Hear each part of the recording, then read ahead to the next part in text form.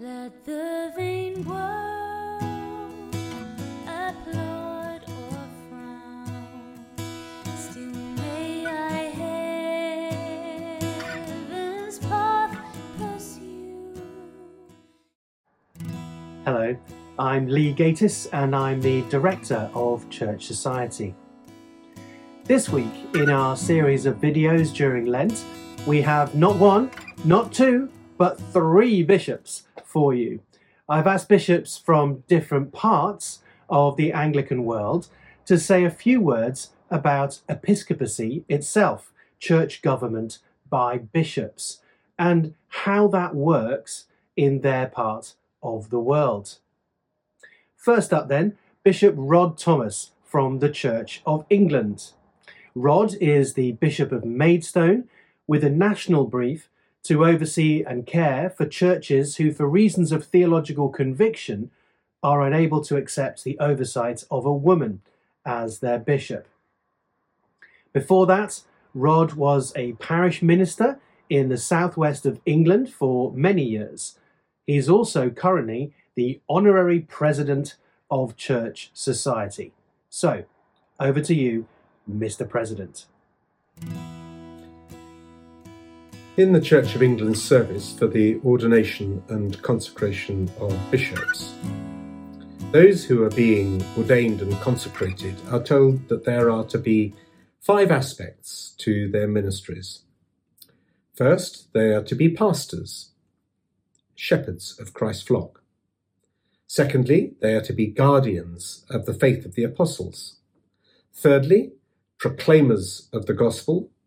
Fourth, leaders in mission. And fifth, they are to gather together the people of God. Now, to some extent, all the people of God are involved one way or another with all of those things, but bishops in particular are to be leaders in each of those. So in this review of Anglican episcopacy in England today, I'm going to look at what has been happening in the last 2 or 3 years in each of those areas. First then, pastoral care.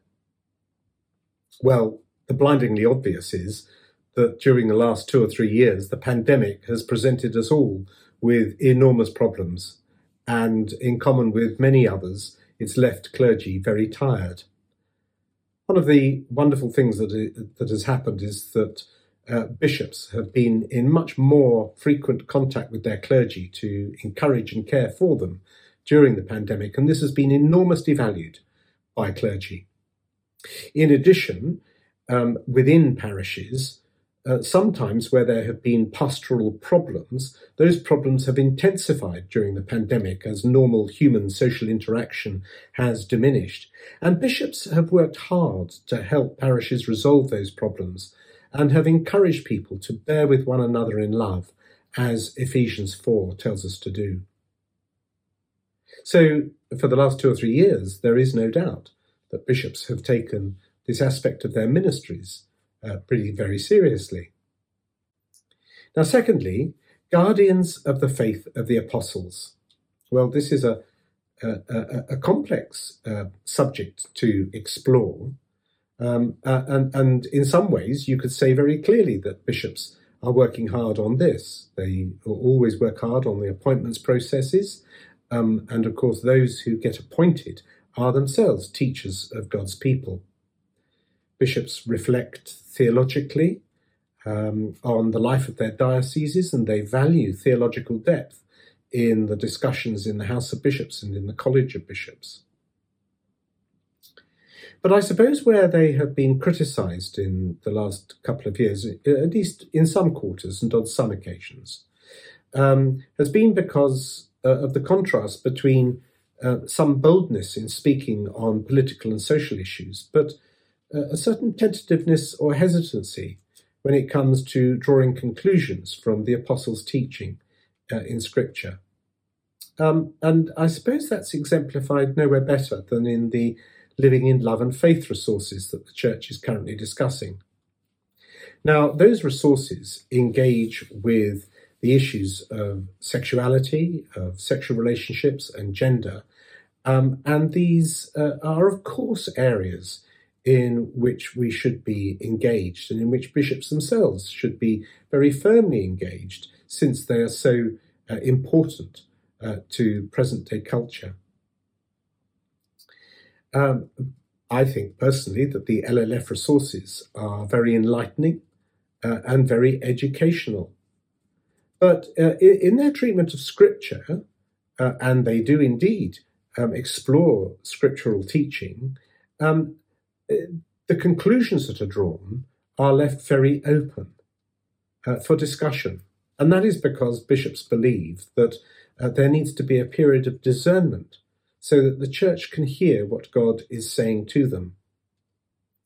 Now, it is perfectly true that we all need to discern how to apply Scripture to our ever-changing cultures and environments. But nevertheless, the fact is that when we do come to Scripture, we do hear God's voice in Scripture, and when we hear it clearly, one of our responsibilities is to pass that on clearly.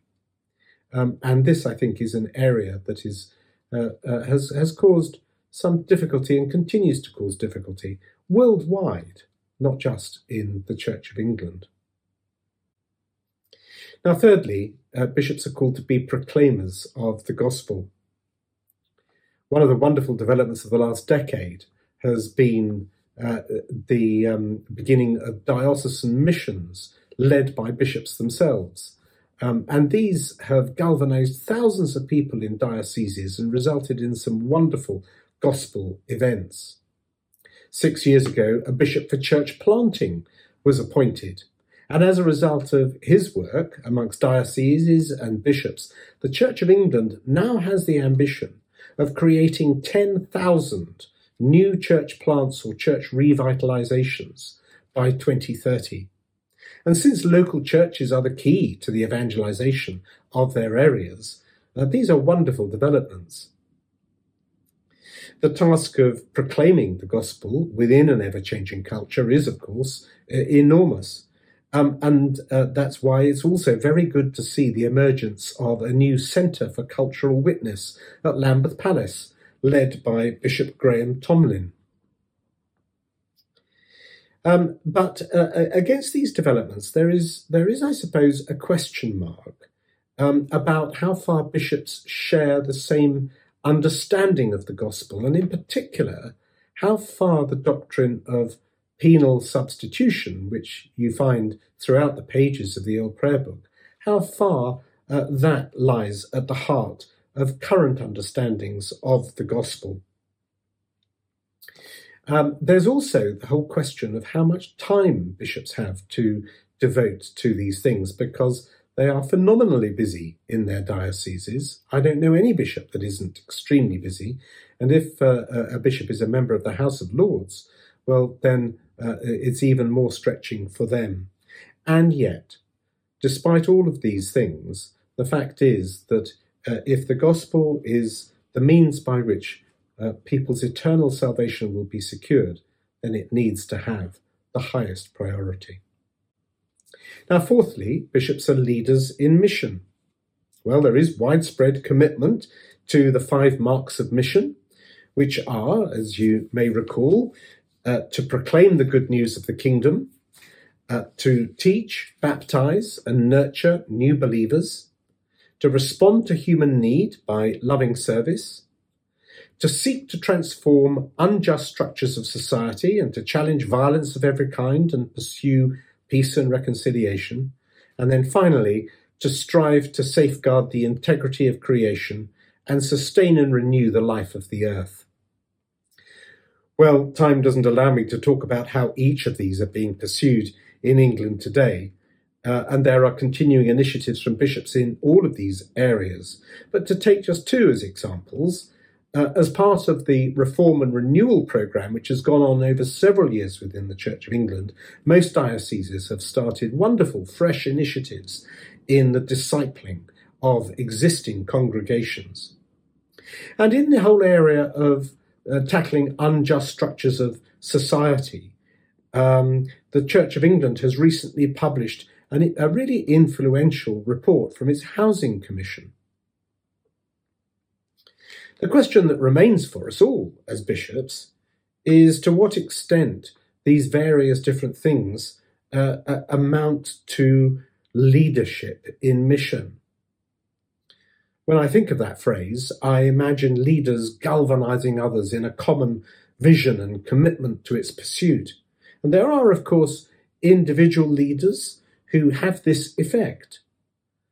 But the numbers attending our churches tell their own story, and so I believe that this is an area of ministry that still remains for many of us an aspiration.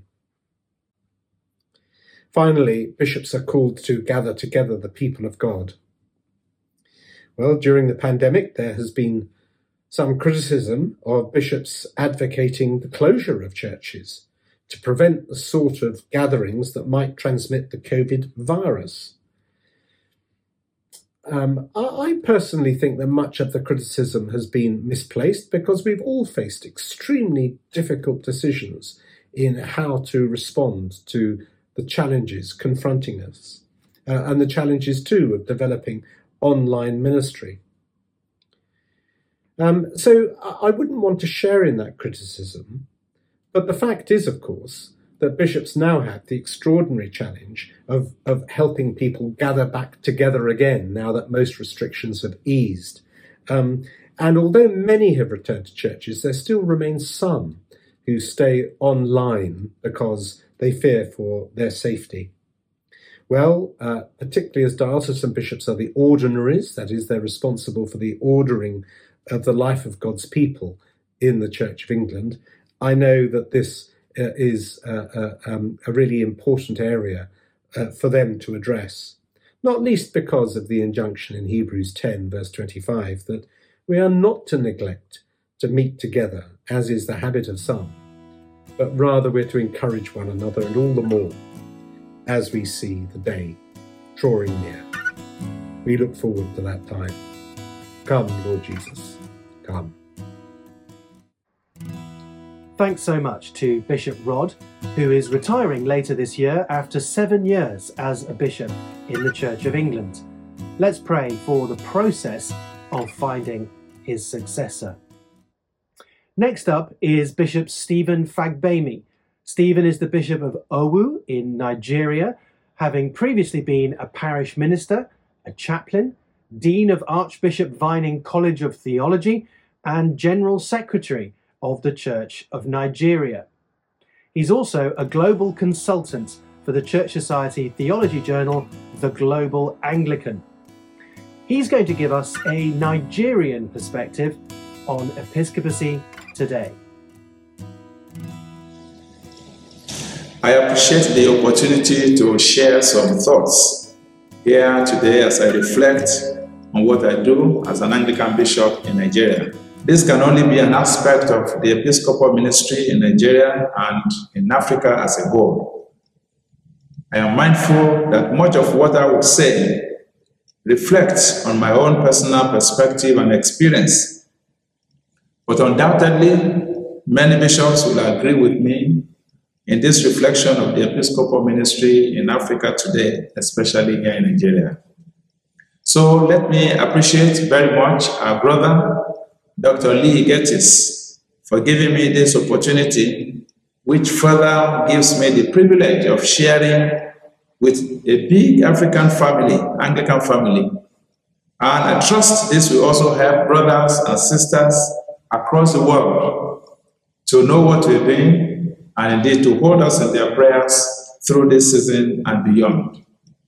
Now, in its ordinal at the consecration of bishops, the Church of Nigeria declares that a bishop in the church is called to be one with the apostles, to proclaim Christ's resurrection and interpret the gospel, to guard the faith, unity and discipline of the church, to be in all things a faithful pastor and wholesome example to the entire flock of Christ, and to share in the leadership of the church throughout the world. Now, while this may not be exhaustive, they do encapsulate much of what we do from day to day.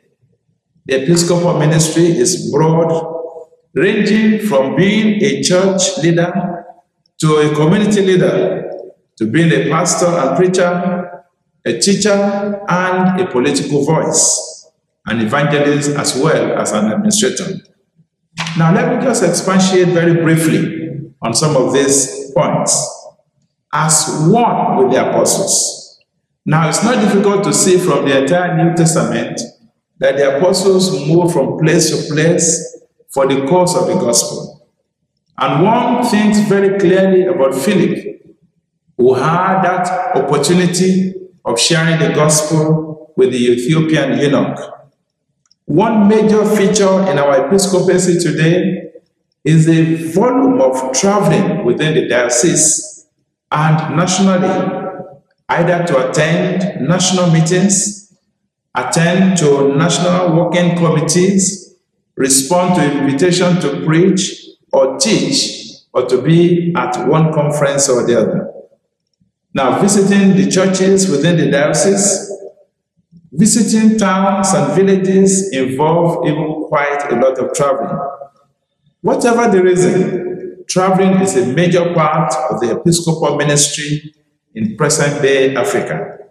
This is not only costly, but it's also full of risks, especially where the roads are not good, where traffic is unpredictable, or where there may be danger of attacks or highway robbery. It is very demanding, and we can only trust in divine protection and safety. Kidnapping for ransom and by Fulani herdsmen has in fact become a major problem in what used to be a very peaceful and southern part of Nigeria in recent times. Yet movement or traveling we must do. The second thing is to talk about proclaiming Christ's resurrection. The opportunities to preach Christ and lead in the study of the word are always there for us every week as we go from church to church. These opportunities are not limited to the diocese. We get invitation to speak and preach at different places and dioceses outside our own. We attend synods of dioceses where we are invited to lead Bible study on the synod theme, which take about 3 days, at which we interact with the bishop, clergy, and laity of that particular diocese on the Word of God.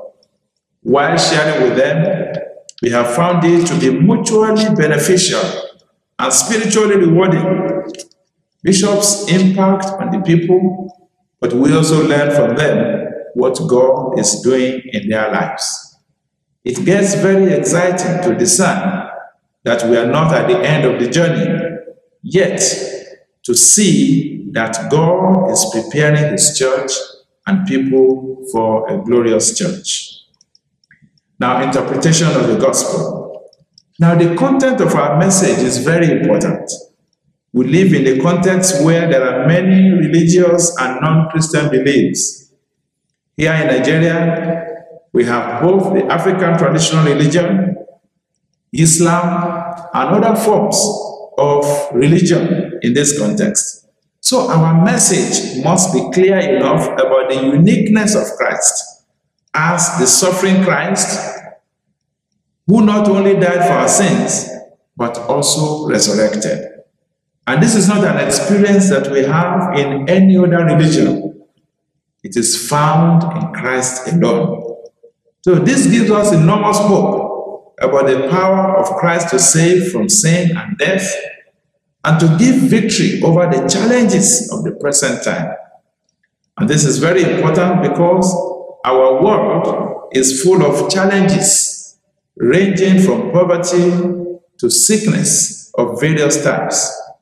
It is important that the word that we speak, the word of God, is allowed to speak to them in the power of the resurrection.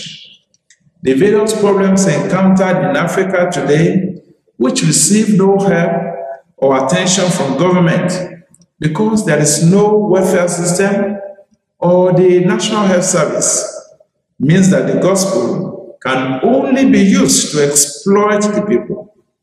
Many people are deceived. Therefore, it is important for us as bishops that we interpret the gospel rightly and not deny its power, but caution against its abuse. Furthermore, our preaching is to call believers to live a life of resurrection, no longer in darkness, but in the light of Christ. Surely, this calls for accurate interpretation of the gospel in the present context for the people. And because of the rise of Pentecostalism in our context, and especially that of prosperity gospel among Christians in present-day Nigeria and in much of Africa, there is a lot of misunderstanding of the gospel. And while many are running after success and wealth, believers are not making any spiritual or moral impact in the society. And this is an issue that we have to confront in our preaching in different places. Much more, we are troubled that some of these teachings are creeping even into our own church. Hence, we spend time correcting wrong teachings that are becoming popular in our society. And this speaks to our calling as bishops to guard the faith and maintain the unity and discipline of the church. The bishop is a chief pastor of his diocese. Apart from leading in worship, we have a responsibility to discern the needs of our people and fashion out a way to address them, both spiritually and physically. We encourage our pastors and church workers who are closest to the people through prayers and teaching. For instance, I gather my clergy and church workers for special teaching and study on various subjects every 3 months to enable them minister to the needs of the people. And as a diocese, we pray and fast every first Monday of the month. This is apart from individual or parish prayer and fasting to enable spiritual growth and development. And 4 times in a year, we come together in a prayer vigil from about 10 p.m. at night to about 3 a.m. in the morning, praying and ministering to people's needs and bringing the needs of the world to God in prayer. We always look forward to such gatherings in our cathedral. Now, the job of a bishop here also involves administration. The administration of the diocese is a huge task that we constantly depend on the Holy Spirit to help us. Finding money for the various tasks and roles that we play is a major task. We have to pay our staff and clergy all over the diocese. So this calls for various initiatives to be able to raise funds to run the diocese. And we continue to look for support from individuals and groups who can contribute and assist us financially to fulfill the mission of the diocese. And here for us to say that the bishop is not only a preacher and teacher, but also a manager of funds and resources. And this is very important as a kind of dimension that the Episcopal ministry in Nigeria and certainly in Africa today cannot afford to ignore. The bishop is also a community leader, and we are involved not only in praying for the communities in the diocese and offering counsel and support to the leadership, but we are often asked to intervene in times of crisis and misunderstanding as a means of alternative dispute resolution in cases that would ordinarily have gone to the law courts. Sometimes, local chieftaincy disputes that could last a long time could be resolved by the church, especially by the bishop, when many of our key players are members of our church.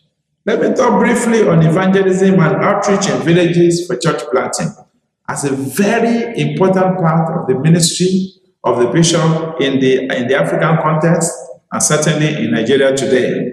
And we take it from time to time that apart from the many pastoral and social activities that do distract us, we are committed to leading our church, leading the diocese, leading our evangelical teams, to reaching out to people in villages from time to time. And when we are unable to be physically present, to be there, and we support them in so many ways, especially with our prayers and teaching. And for us in our diocese, this year we have declared as a year of divine proclamation. That is a year where we are committed to proclaiming the gospel of Christ, and that way God also proclaims us as his own people. And the anchor for our diocese is taken from 1 Peter chapter 2, verse 9. But you are a chosen race, a royal priesthood, a holy nation, and God's own possession, so that you may proclaim the excellencies of him who called you out of darkness into his marvelous light. So indeed, episcopacy in Africa today, especially in Nigeria, is a huge calling, and we trust God to constantly sustain us with the power of his Holy Spirit as we continue to work. Because of our own might, we are unable to do it. But we thank God that he has called us, and we are confident that he who has called us will be there for us. The episcopacy is called to lead the diocese in serving God and in being God's vessels in the world. This is episcopacy in Africa and in Nigeria in particular. May God help us to constantly do this faithfully. Especially I pray that over this Lenten season, that the Lord will renew us and our ministry, our various dioceses all over Africa and indeed all over the world, and that the Anglican Church shall continue to be a voice of God in the midst of the wilderness of the world. Again, it's a great delight for me to be able to share some thoughts, and I want to thank God for the Church Society and for the opportunity to be able to do this. May God bless his church and bless us as we continue to serve for him. My name is Stephen Ayodeji Fagbemi, the Bishop of the Anglican Diocese of Owo. God bless you. Many thanks to Bishop Stephen. Finally, I'd like to introduce you to Bishop Julian Dobbs.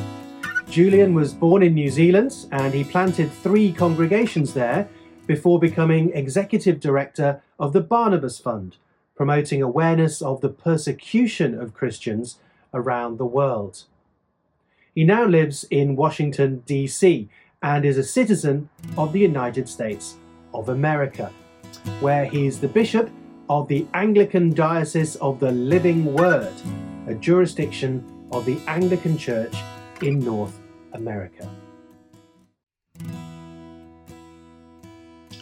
Hello, I'm Julian Dobbs, the Bishop of the Anglican Diocese of the Living Word, which is a diocese of the Anglican Church in North America. And I'm thrilled and thankful to Dr. Gatiss and the Church Society to have this opportunity to talk to you a little about episcopacy, especially episcopacy in North America. As you might tell from my accent, I didn't grow up in North America, so my model of the episcopacy came from my years of ordained ministry as an Anglican minister in New Zealand, where I came from. However, I'm now in the 11th year of my episcopacy, having been ordained and consecrated a bishop of the Anglican Church of North America by the Church of Nigeria Anglican Communion. And I want to talk to you a little bit about how I worked that out in the context here in North America. And I thought the best way of doing that was by going to the Book of Common Prayer and looking at the consecration service for the bishop and thinking about some of those promises that are made by bishops in that service and how we work that out here in North America.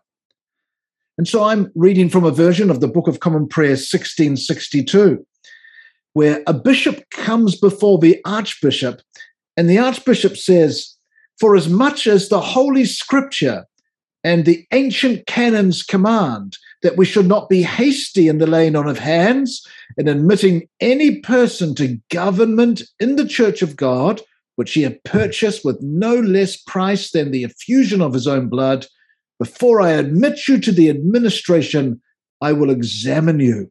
And this is so very important, isn't it? Because we're not talking about our church.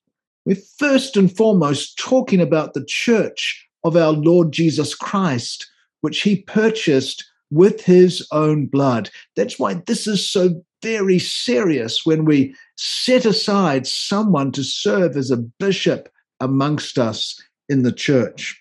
And here's the first question that the Archbishop asks, and it's a very, very important one.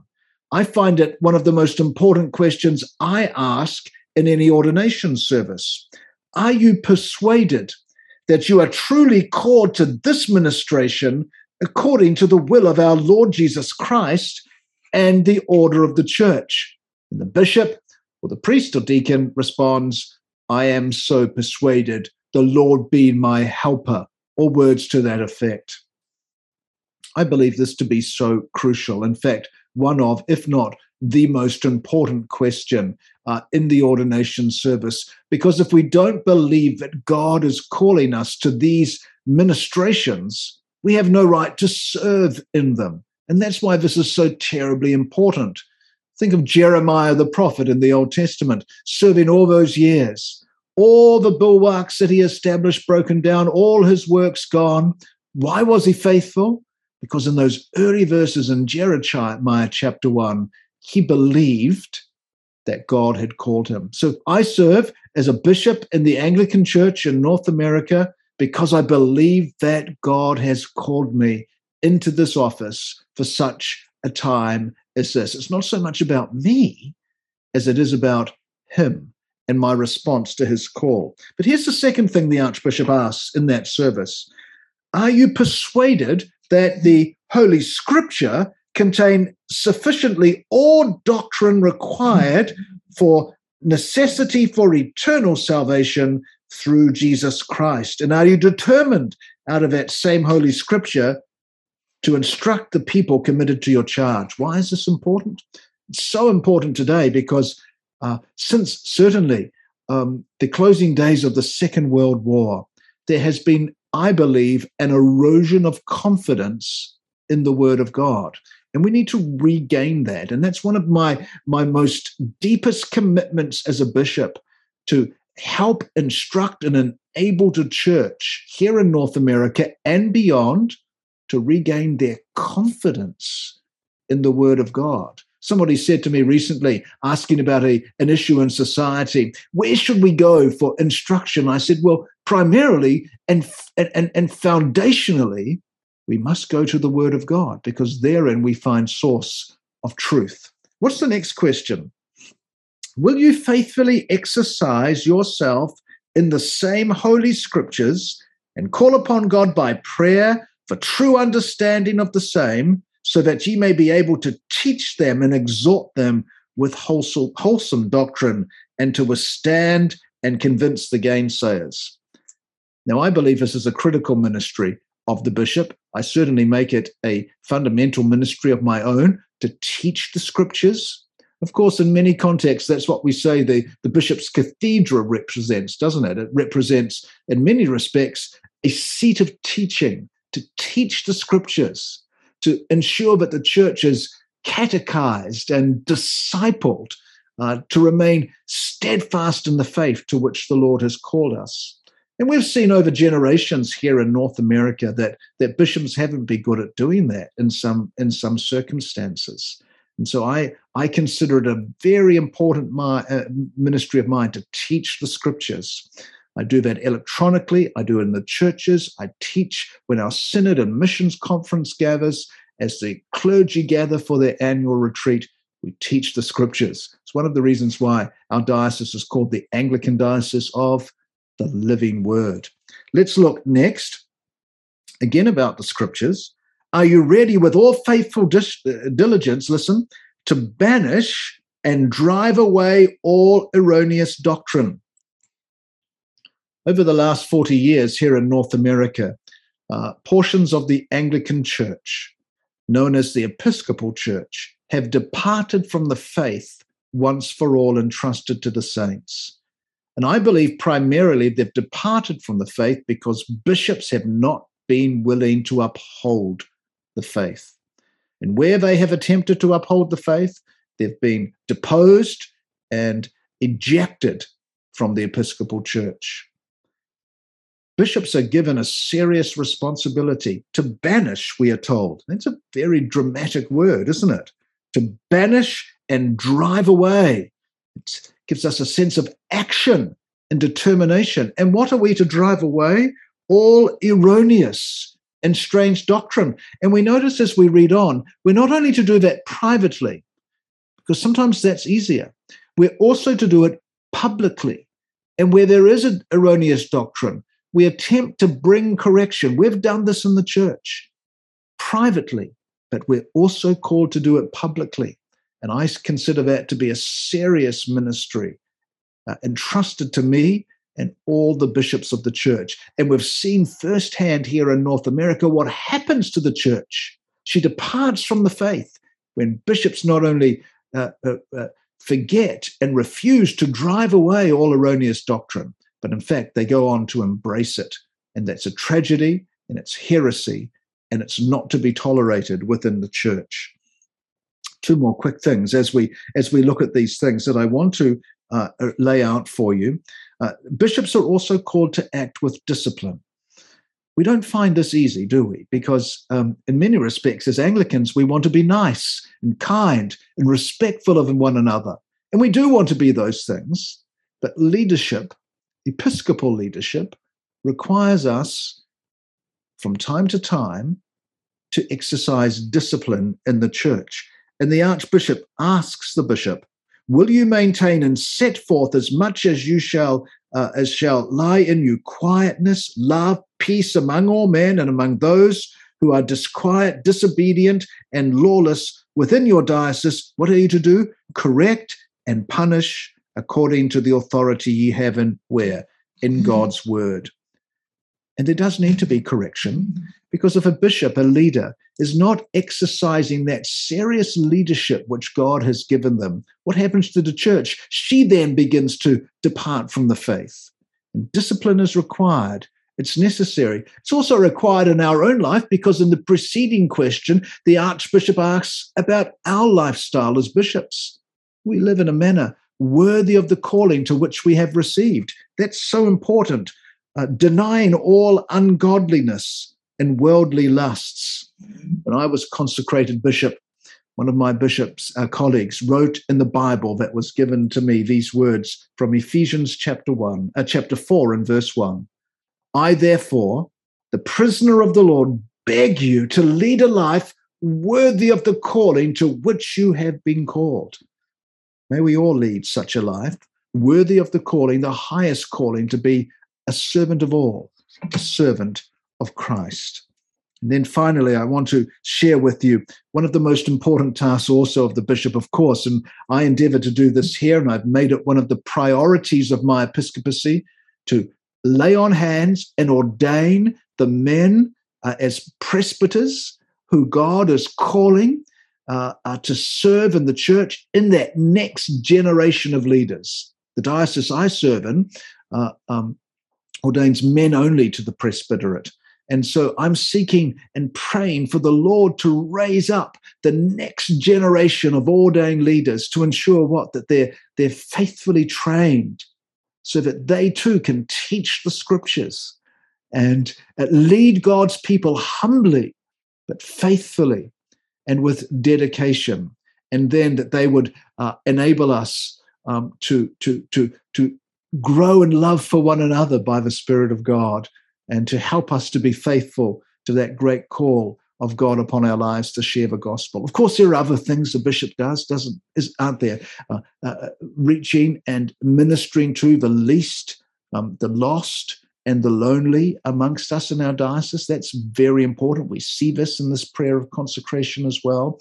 But to ensure that the church remains steadfast in the faith that has been entrusted to us, the next generation of leaders being raised up, not embracing erroneous doctrine, but in fact driving it far away from the church, and doing all of these things. Why? Because we believe that God has called us to do them. So may God raise up amongst us across the Anglican world those whom he is calling to serve him, not only in the episcopate, but in the ministry as deacons and presbyters and faithful lay leaders, that we may serve Christ in this world. God bless you.